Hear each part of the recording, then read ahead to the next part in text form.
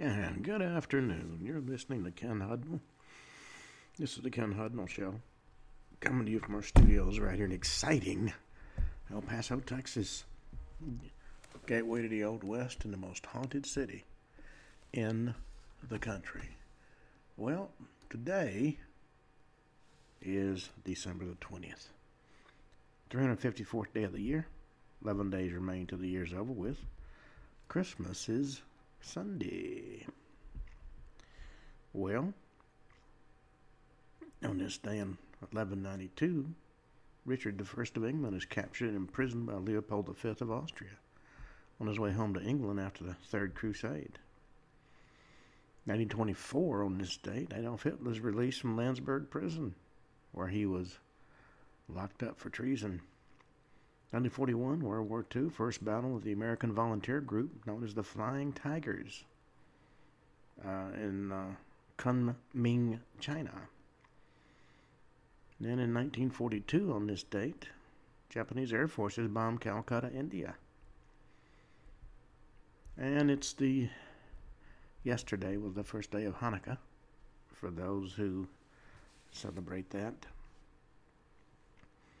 You know, when you're looking at all the death and destruction in history, and there have been a lot of wars, and a lot of rumors of wars. It's always nice to have something to take your mind off of all that death and destruction. That and the urging of my liberal wife was the reason I started writing books. I've now got 60 published and I think 80 some odd written. Worked out a deal with Amazon. They're going to start carrying my ebooks. In addition to haunted hotels in the various places I talked about over the last few days, I wrote about haunted hotels in Arizona and Colorado. You know, one place in Arizona that I found interesting is a place called Alpine, named for its altitude, located in Apache County in the eastern part of the state. It's at the eastern end of the White Mountains in the Apache Sitgreaves National Forest. Former and merged names include Bush Valley and Frisco. You know, one of the better-known haunted hotels is Hannigan Meadow Lodge. Hannigan Meadow Recreation Area is located in the White Mountains of eastern Arizona on US 191, which is the Coronado Highway. It's one of the most remote, unspoiled, and peaceful places in the state. And that's saying something. The profound quietness is broken only by the occasional car on the road or the occasional songbird tuning up for a day of singing. There's civilization's the hamlet of Alpine, 22 miles to the north. At 9,100-foot elevation, Hannigan Meadows offers cool summer weather and snow in the winter. Tell me about it. Opportunities are excellent for summer hiking and winter cross-country skiing. Trailhead access to the Blue Range Primitive Area, one of America's most remote and unspoiled wildernesses. Since 1926, the historic Hannigan Meadow Lodge has provided rustic comfort in this beautiful remote corner of Arizona's White Mountains. It's got bed and breakfast rooms in its main building, as well as 10 rustic log cabins on the adjacent hillside. Rooms and cabins are well kept with high-quality furnishings in authentic early American style. And those that stay there just might see the Lady of the Lodge. This ghostly occupant's been seen many times by those locking up for the night. As they lock the door and walk away, if they look back, many times they'll see a light burning in the second-floor hallway, and a young woman in a white party dress will be seen standing in the second-floor window. Of course, since there's no floor beneath that second-floor window, anybody seen looking out not to be hovering in midair. But this didn't stop the Lady of the Lodge. Many nights when staff members work late, the sound of mysterious footsteps are heard walking to the window where the lady's most often seen. Now, if you do manage to get a glimpse of her. Try to take a picture with the advent of cell phones. Certainly, everybody's got a camera to hand. Then Bisbee, place I've enjoyed many times, located 90 miles southeast of Tucson and nestled among the Mule Mountains, is the county seat of Cochise County. Community is founded in 1880 and named after Judge DeWitt Bisbee, a financial backer of the Copper Queen mine. What's known as the Queen of the Copper Camps, this Old West mining camp proved to be one of the richest mineral sites in the world. Produced nearly 3 million ounces of gold, more than 8 billion pounds of copper. Not to mention the silver and lead and zinc that came from the rich Mule Mountains. By the early 1900s, the Bisbee community was the largest city between St. Louis and San Francisco, and that's saying something. One of the establishments known as the Old Bisbee Bed and Breakfast is located on Tombstone Canyon Road. Been reported that there's a presence in both the Blue Room and Room 13, as well as several other locations throughout the house. In the Grandma Room, various guests reported what appeared to be an older woman watching over them during the night. And although the sightings reportedly made guests nervous, it was thought to be a benevolent spirit, offering its presence as a protection from whatever dangers the night might bring. Then we have the Copper Queen Hotel, located at 11 Howell Avenue, was built in 1902 when Bisbee was still a booming mining camp. It was a tiny mining camp in 1877, but it grew into a solid and wealthy town by 1910. Side Canyon Brewery Gulch held more than 50 saloons in the early 1900s, earning it a reputation as the best drinking and entertaining venue in the territory. Many of the fine commercial buildings and Victorian houses built in the boom years still stand. Many are still lived in. And many of these historic places have lingering spirits from the town's past, occupying the area within those walls. The famous Copper Queen was built by the Copper Queen Mining Company. Later became known as Phelps Dodge, that you might have heard of. It was built shortly after the turn of the century when Bisbee was the largest mining town in the world. At the time this historic hotel was constructed, Bisbee was a bustling metropolis with a population of over 20,000, with 2 opera houses and a lot of permanent brick buildings. The hotel played host to mining executives, traveling men, territorial governors, and many of the flamboyant types of the Old West. The Arizona Territory was still a decade from statehood, and Apache raiding parties were still a menace to stagecoach travelers. Keeping with his reputation for first-class service, the Copper Queen Saloon was the gathering place for officials and politicos. Just down the street from the Queen is what became known as Brewery Gulch, named after Walheim's brewery. Provided diversion for the miners with a number of bars and a vast number of shady ladies. Soon after Bisbee became a town, the Copper Queen Hotel came about as a place for dignitaries and weary miners to rest their hats.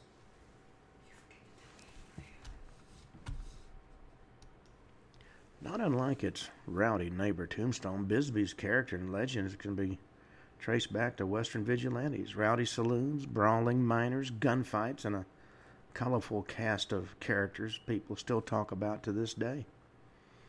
Bisbee made its fortune from copper throughout the 20s and even hung on throughout the 70s when the mines finally shut down.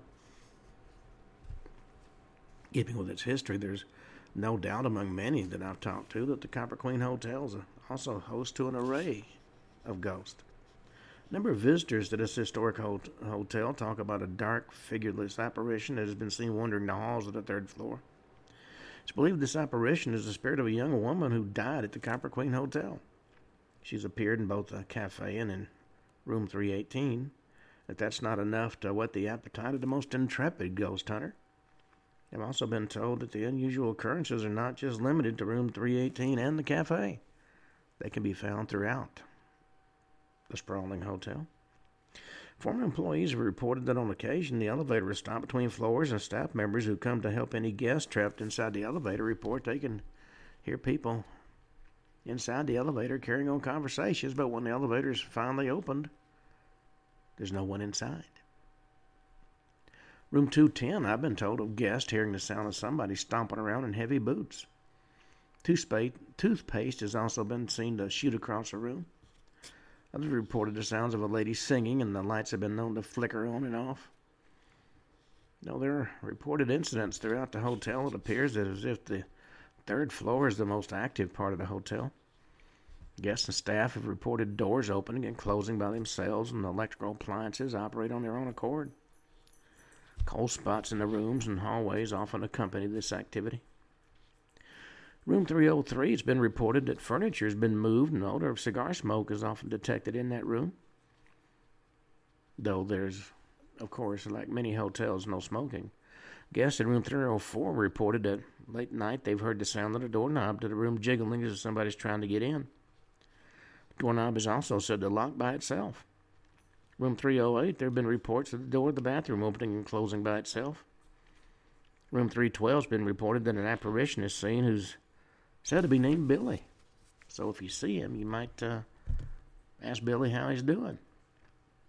Room 315 is inhabited by a most unusual female ghost. It's believed she's the spirit of Miss Julia Lowell, a prostitute who made the Copper Queen her home for many years. And it's not unusual for Julia to favor those men she likes with her attention. Some have been awakened to hear her whispering in their ear. And she's been seen, a very real sense on the staircase, and to a very lucky few, appeared as she was in life, performing a very erotic dance in the room. When those so favored reach for her, though, she smiles and fades away. Room 412 has been reported that the windows open and close by themselves. It's also been reported both guests as well as staff members seeing the apparition of a little boy crying on this particular floor. When he's approached, of course, the little boy said to fade away. Then we have the inn at Castle Rock. It said an artesian spring once flowed at the base of the famous Castle Rock. 1877, an army sergeant stopping for water found traces of silver in his hidden alcove, and so began a small silver rush. Unfortunately, the overzealous miners dug into the spring and flooded the mine. The spring, which was christened Apache Spring, was capped off and made into the town well. 1895, Joseph Muirhead, Bisbee's first mayor, built a boarding house on this spot for the miners. The building was converted into apartments and then into a bed and breakfast in 1982. The owner of that bed and breakfast was Jim Babcock. It's now thought he's one of the ghosts that haunts the building. Each of the rooms has a name, and in one, called the Tasmania Room, a lot of guests and visitors report experiencing the feelings of being watched, which I tell you, when you're in a hotel in a strange town, that can be quite disconcerting. Then we have the Oliver House, a historic home that's now an inviting 12-room bed and breakfast located at 26 Soul Street, deep in the historic district.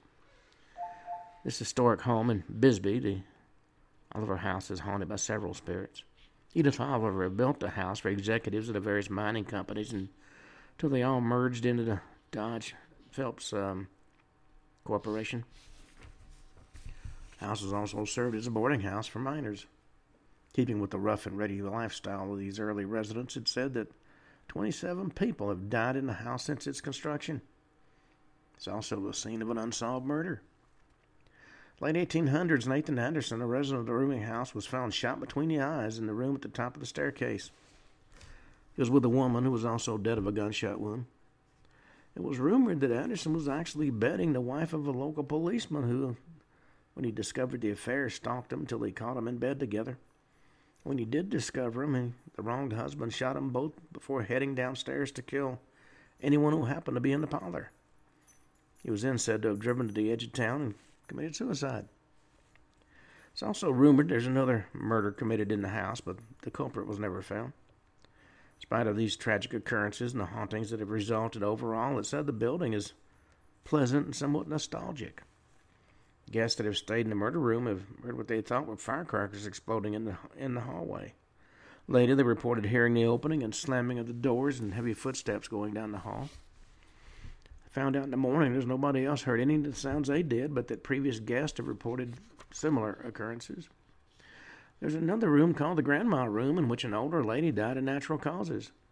Been reported she stays in the residence as a kind of a protector, moves the rocking chair and prefers to rock in front of the windows. Seen late at night in the room, either in the rocking chair or dusting the room. And if you move the rocking chair from where she likes it, she'll put it back. People staying in the purple sage room have witnessed the shutters and the doors opening and closing by themselves. And then the plum room has moving cold spots and people have the feeling of being watched. Then we have the OK Street Jailhouse Inn.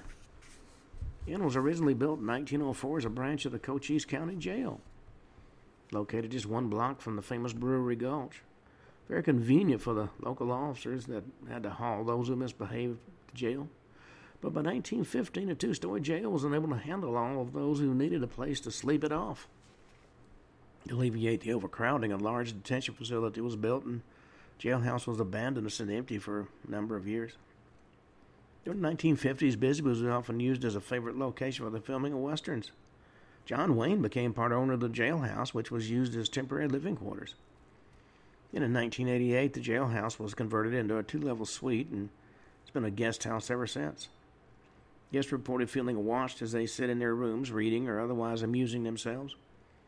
A number of photos have shown what seemed to be orbs floating near the barred windows as if watching the world from inside their cells. Then we have the Clawson House Inn, which is on, conveniently enough, Clawson Avenue. Clawson House Inn is a 3-room bed and breakfast that has long catered to miners. 1890s, there were several labor disputes between the miners and the mine owners, and one of the most violent was between the owners of the Queen Mine and the miners.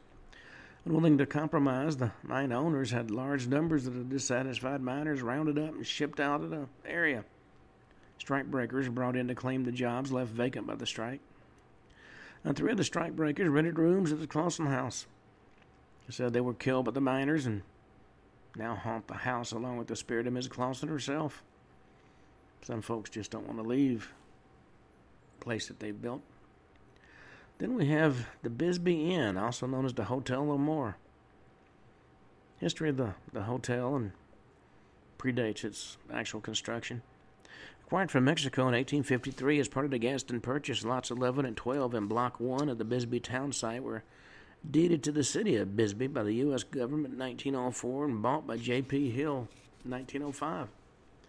Early photographs of this site on Chihuahua Hill showed 2 wooden buildings described in directories at the time as housing rooms and furnished rooms.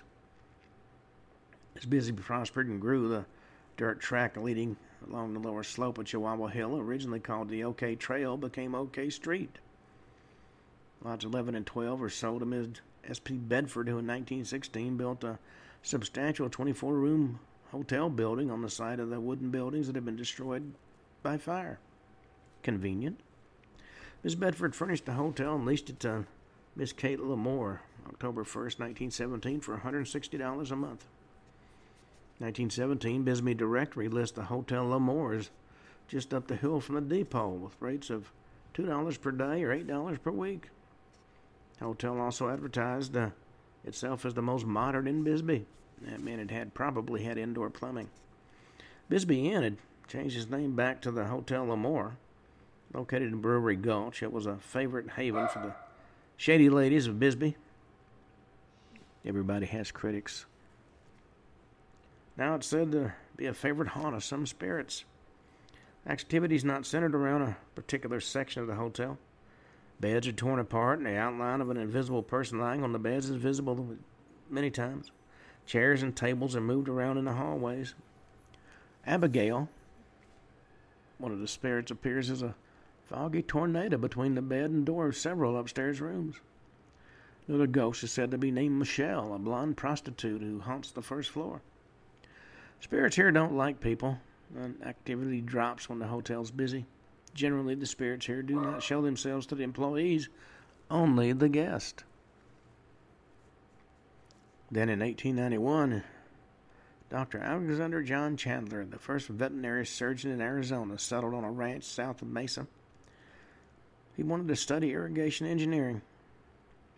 By 1900, he had obtained 18,000 acres of land and began drawing up plans for a town site on what was then known as the Chandler Ranch. Town site office opened May 17, 1912, the same year that Chandler High School was established. By 1913, a town center had become established, featuring the luxurious Hotel San Marcos, the first golf resort in the state.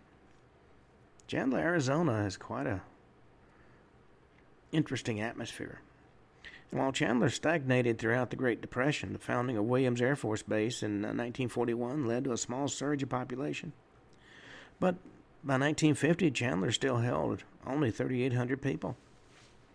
But by 1980, it had grown to 30,000, and it's since paced the Phoenix metropolitan area's high rate of growth, and with vast suburban residential areas swallowing the former agricultural plots.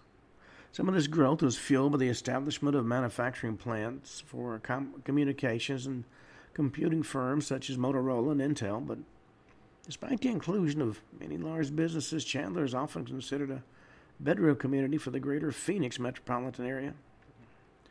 Now, one of the more interesting places in town is the San Marcos Hotel, located at 1 San Marcos Place. It's a beautiful hotel that unfortunately has a darker side. Staff members who've manned the reception desk at night report receiving strange calls from extensions that don't exist. Attempts to trace these calls always end in failure.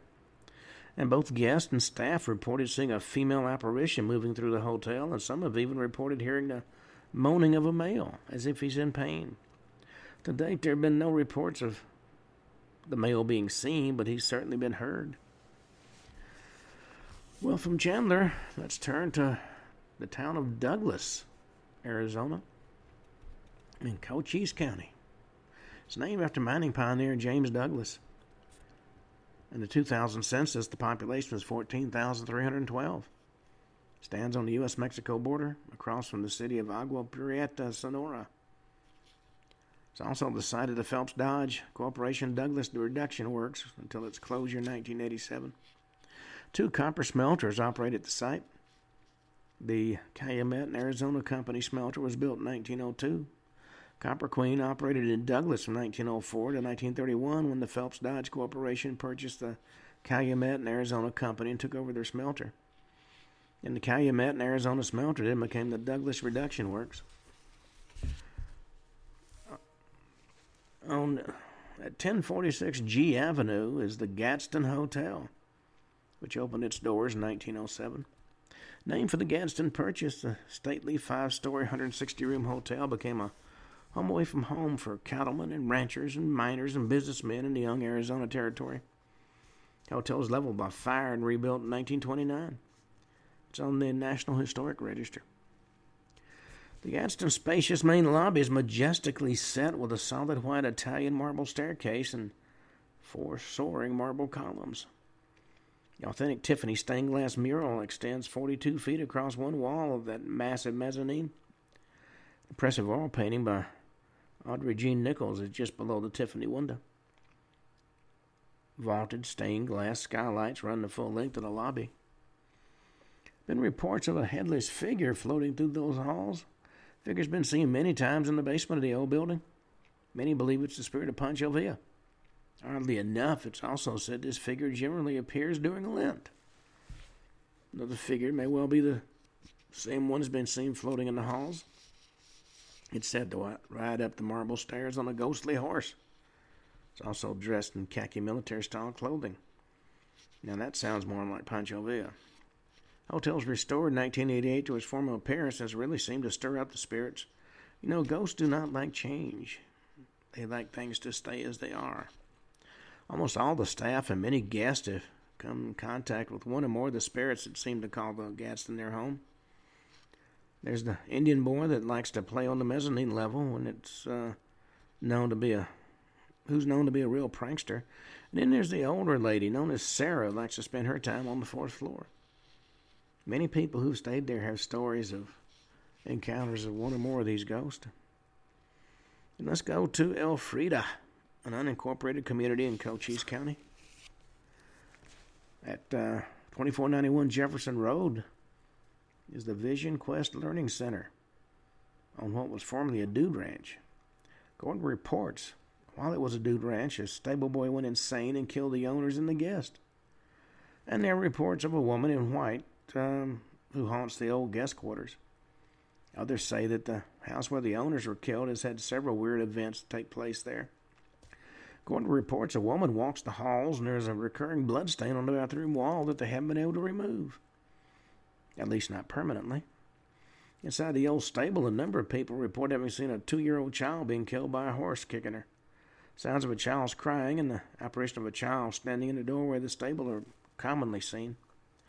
Also, the apparition of a white glowing man on a white glowing horse has been seen in the mountains that border the camp. Sounds like it'd be an interesting summer vacation. Then, let's go to Flagstaff, Hotel Monte Vista, 100 North San Francisco Street. Opened in 1927, was the home base of the many actors when westerns were popular and were often filmed near Flagstaff. For that reason, a lot of rooms are named after 1940s-era actors. While enjoying a drink in the cocktail rounds in this hotel, a lot of folks reported sensing the spirit of the bank robber who died of his gunshot wounds in that section of the building. Incidentally, he was enjoying a drink himself at the time he collapsed, celebrating his successful robbery. According to the story, 3 thieves planned on robbing the nearby bank. They agreed if they were successful, they'd celebrate their success by having a drink in the bar at the Hotel Monte Vista. They were successful. One of the thieves was wounded. He made it as far as the hotel bar where he died enjoying that last drink. And no one seems to know why, but many say that there's the ghost of a former bellboy that haunts room 210, which is also known as the Zane Grey Suite. Interestingly enough, Gray donated half the necessary funds to build the hotel. Balance was raised through public subscriptions. Many reported that he often knocks on the door and announces that room service has arrived. When a startled guest opens the door, the hall is always empty. And an image of a woman has also been seen outside the Zane Grey room, and sounds of a man coughing continuously all night long have been heard. No one has been found to be responsible for that coughing. A number of guests have experienced some strange things in room 220, as did the maintenance man who returned to the room 5 minutes after leaving and locking it up only to find the TV on full blast and the bed linen stripped. Room 305 guests have complained of a rocking chair that continues to rock even though it's empty. Chairs also reported to move to different parts of the room, though each time it's in position to look out the windows. There's been a story told of a lady seeing a man trying to enter room 309. Finally, when his key seemed not to work, he walked through the solid door and vanished. That's one way to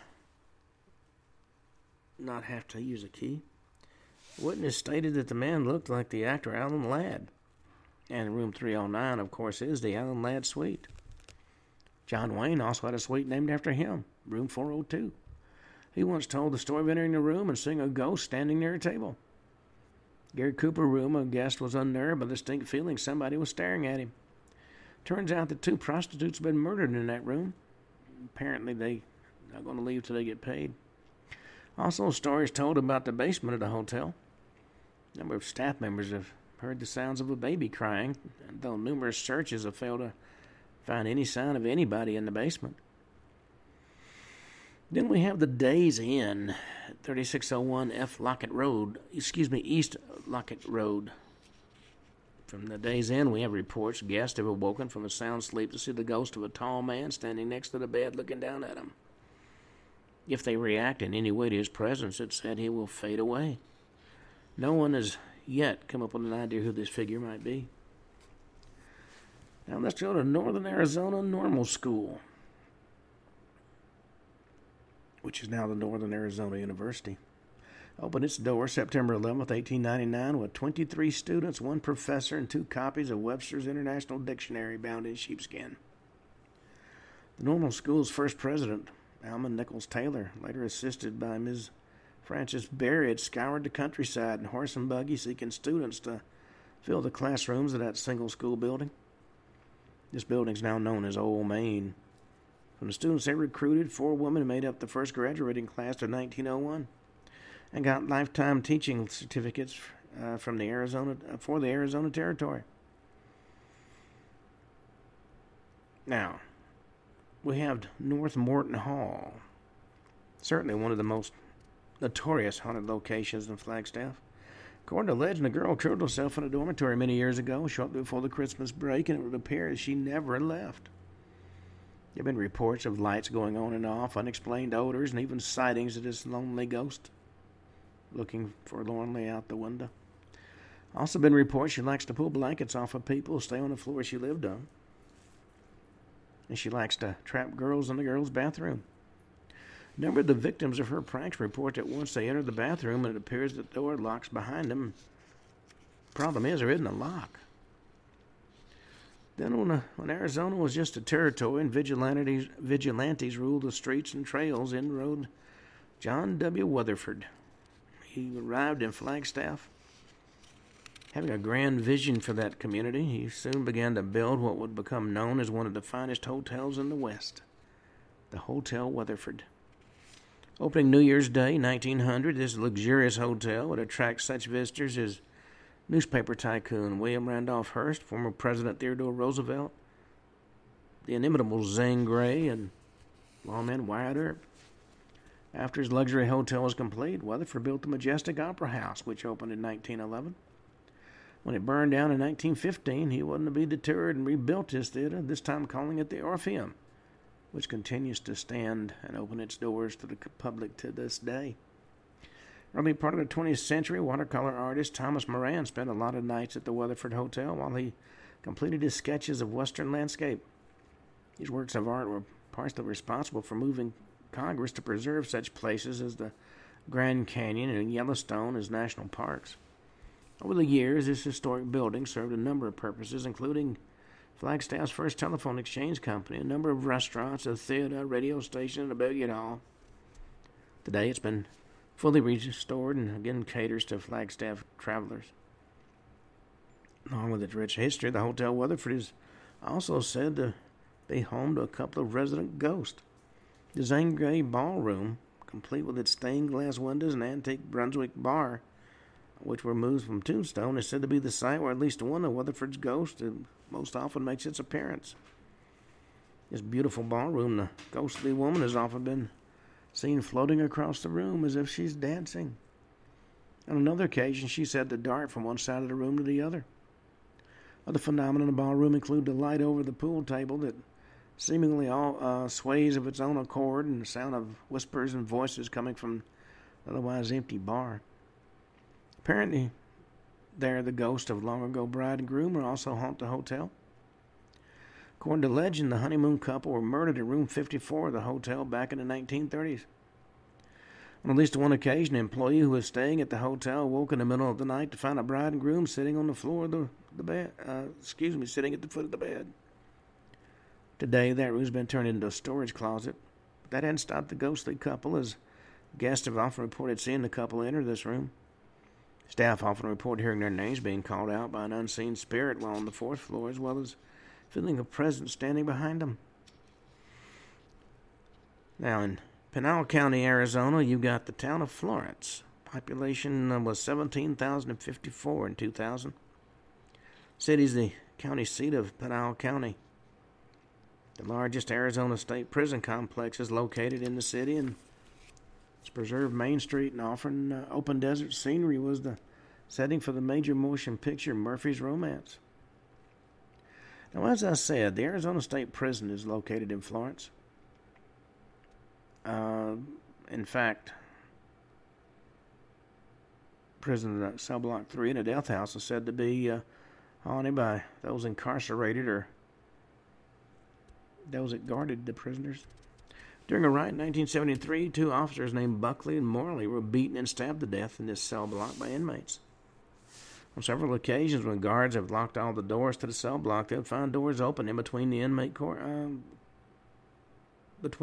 counts.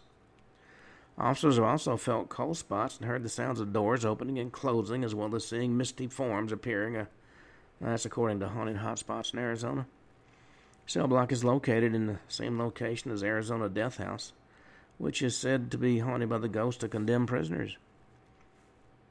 House contains a gas chamber and lethal injection room.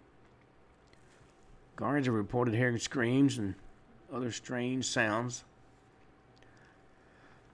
Cell Block 3 is located in the same location as the Arizona Death House, which also houses a gas chamber, as I said. And both of these are said to be very haunted. It's said the ghosts of condemned prisoners haunt the death house. Several guards reported hearing screams and other strange sounds that have never been explained.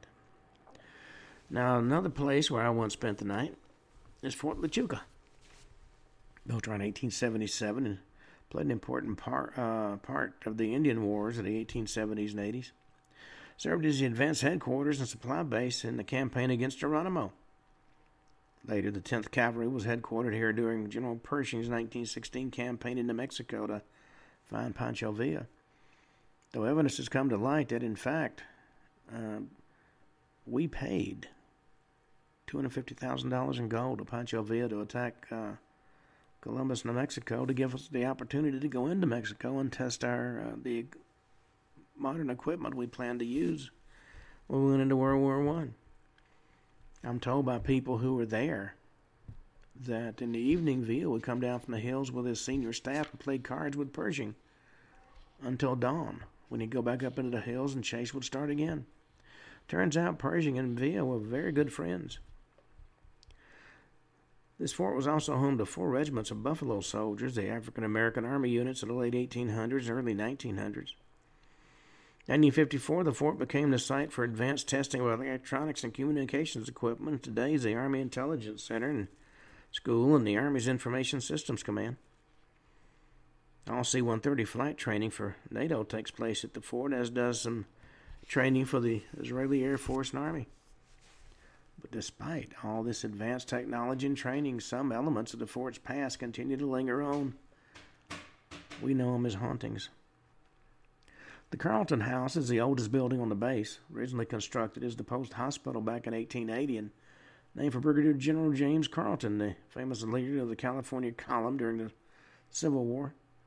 Remained a hospital for a few years and then was turned into housing quarters for officers, an officers' mess, post headquarters, a cafe, and then a schoolhouse.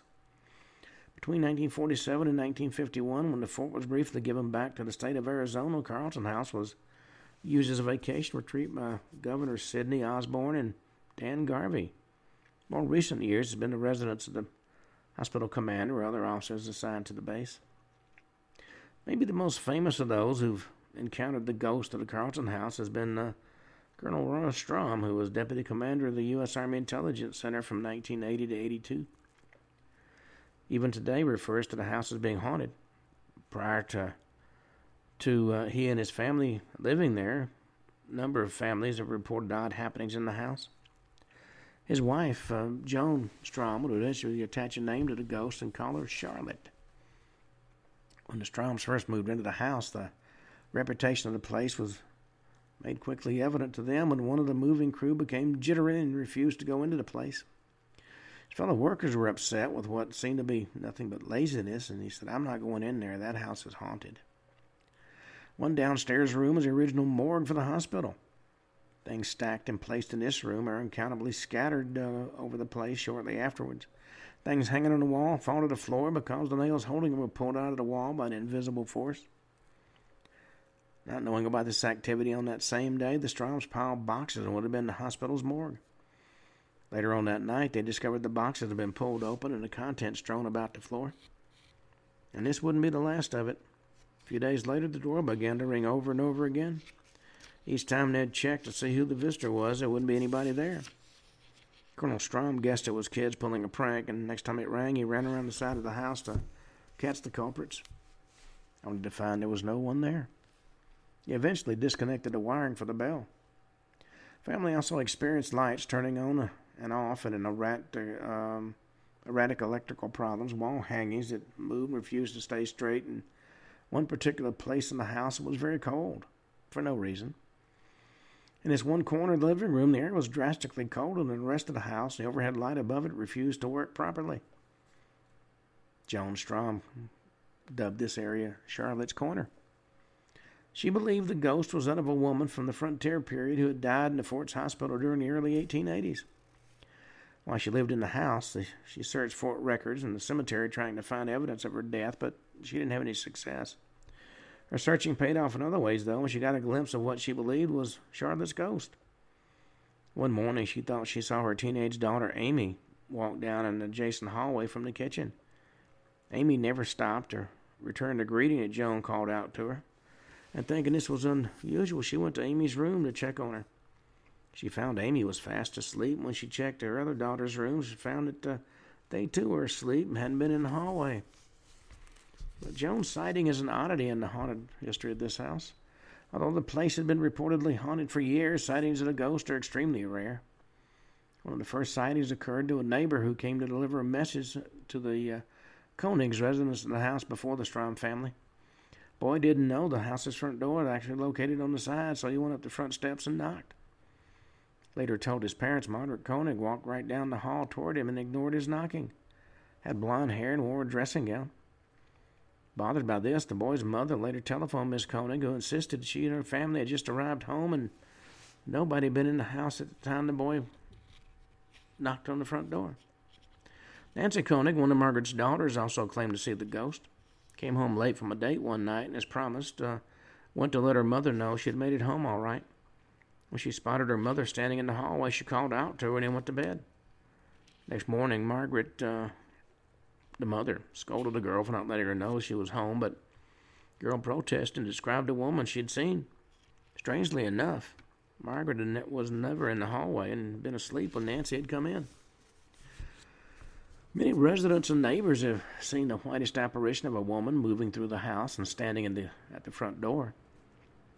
One corner of the room, which was a ward in the original hospital, stays markedly colder than other parts of the house regardless of the weather, and contains a chandelier that seems to refuse to operate at night but functions just fine in the daylight.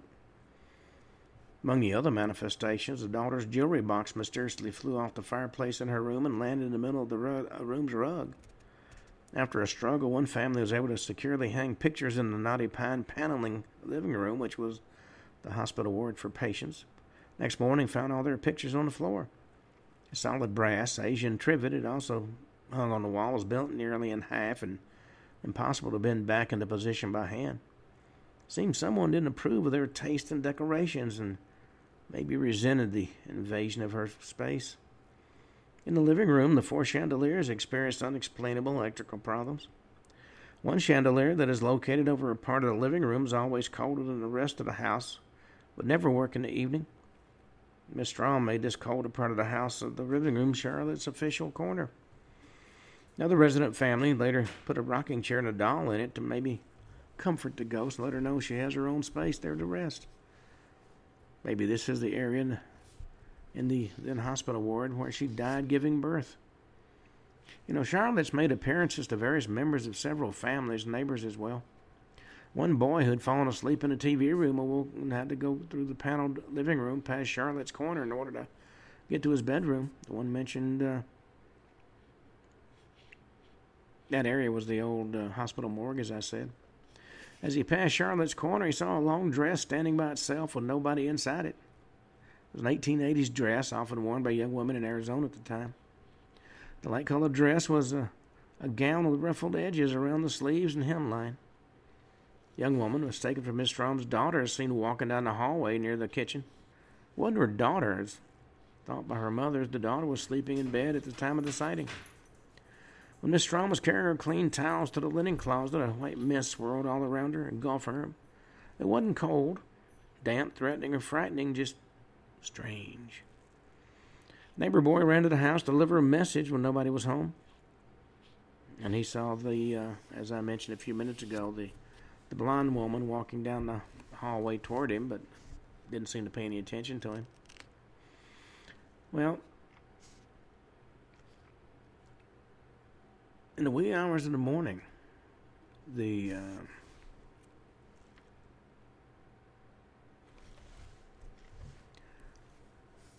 couple that lived in the house was in the kitchen studying for an exam.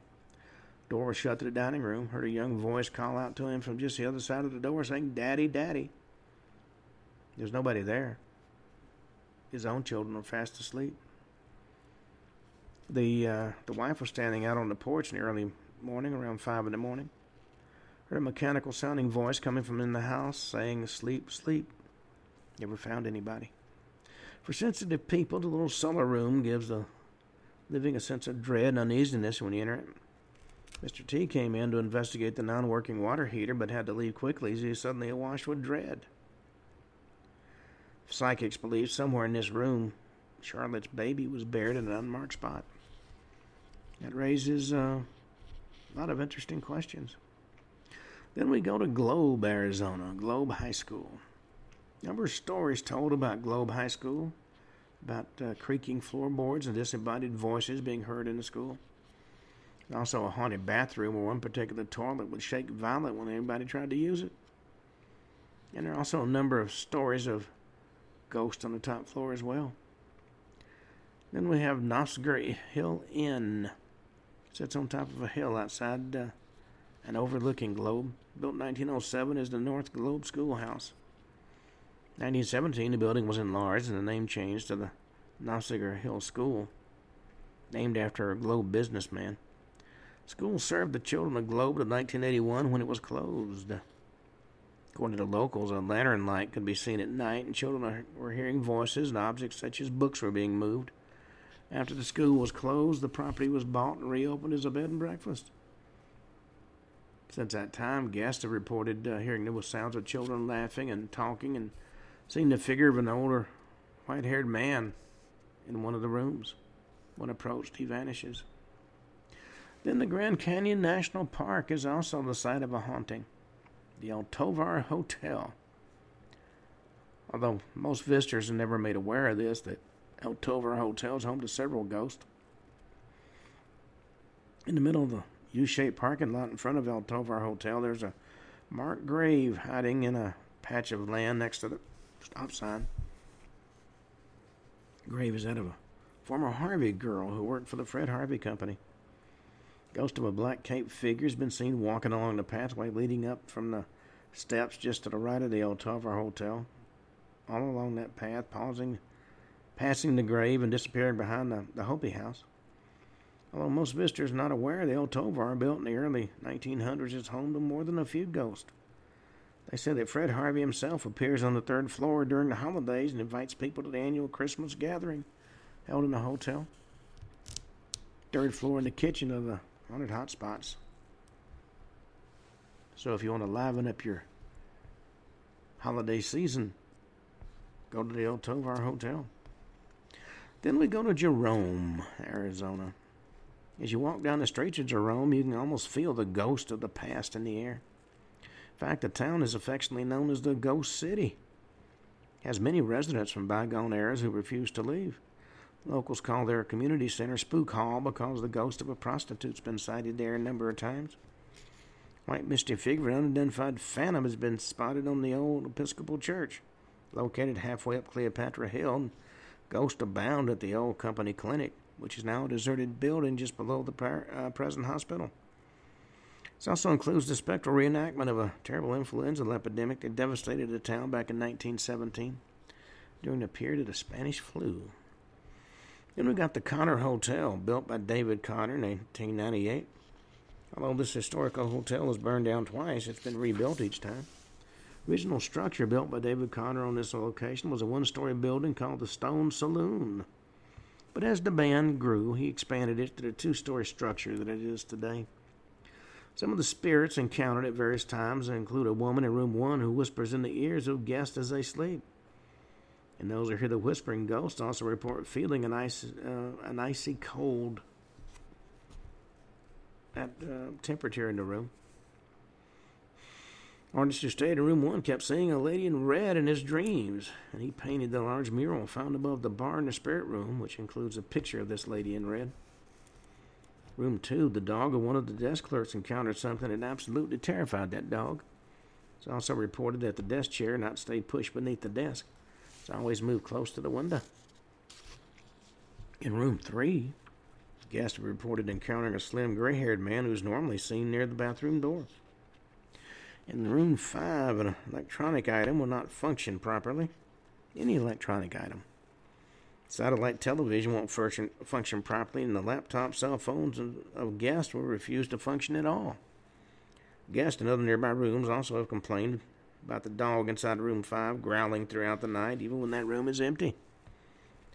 People staying at room 5 have experienced both hot and cold spots, having the hair on their arms and necks stand straight up, and heard strange noises as well. Entities in general are fascinated with electrical gadgets and can't help but play with them. Room 5 is empty. The alarm clock has been known to go off by itself.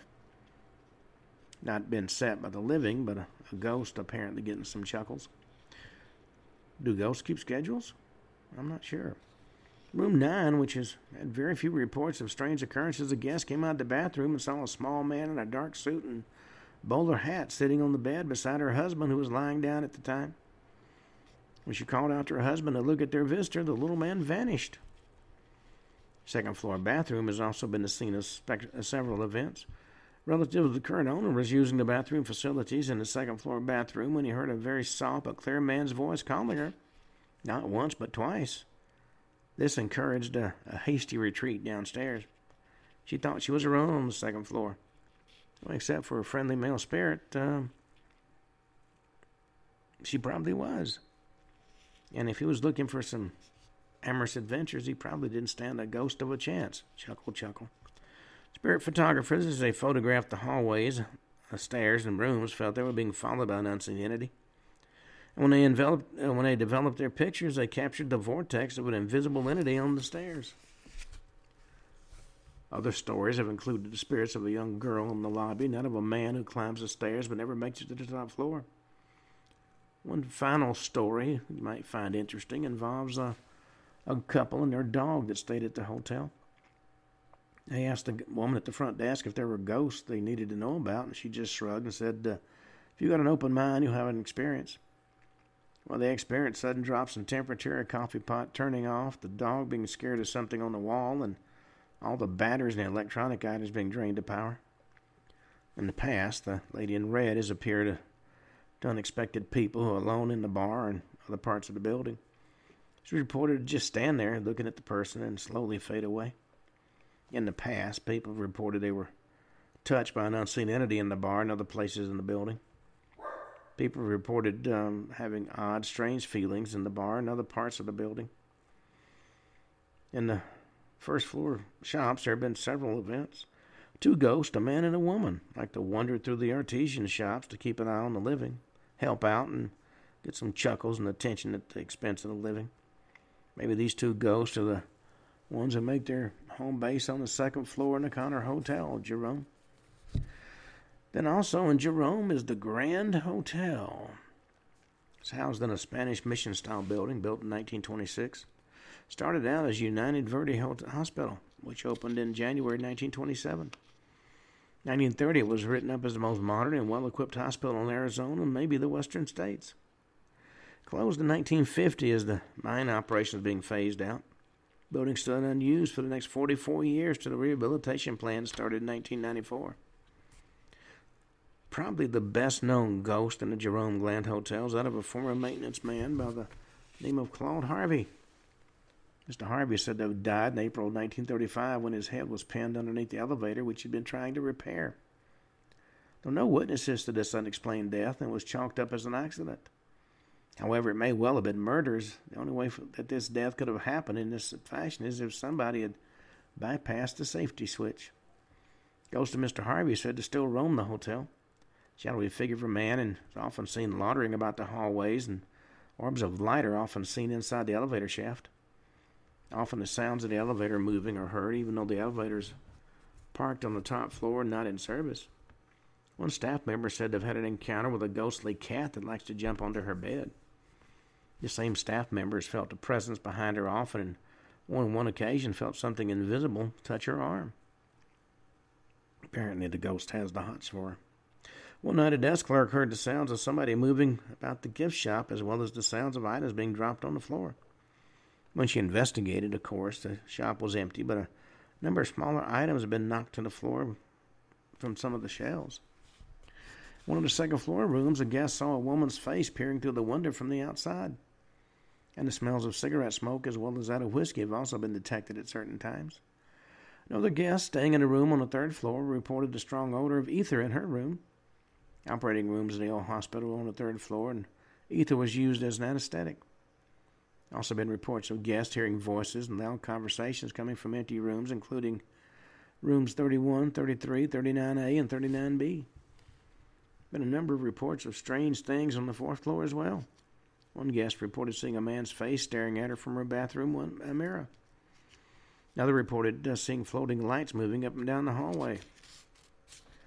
Well, as these occurrences are not enough, there have also been reports of footsteps moving about the hallways during the night, and what sounds like the squeaking of wheels of things being rolled down the halls when the hallways are empty.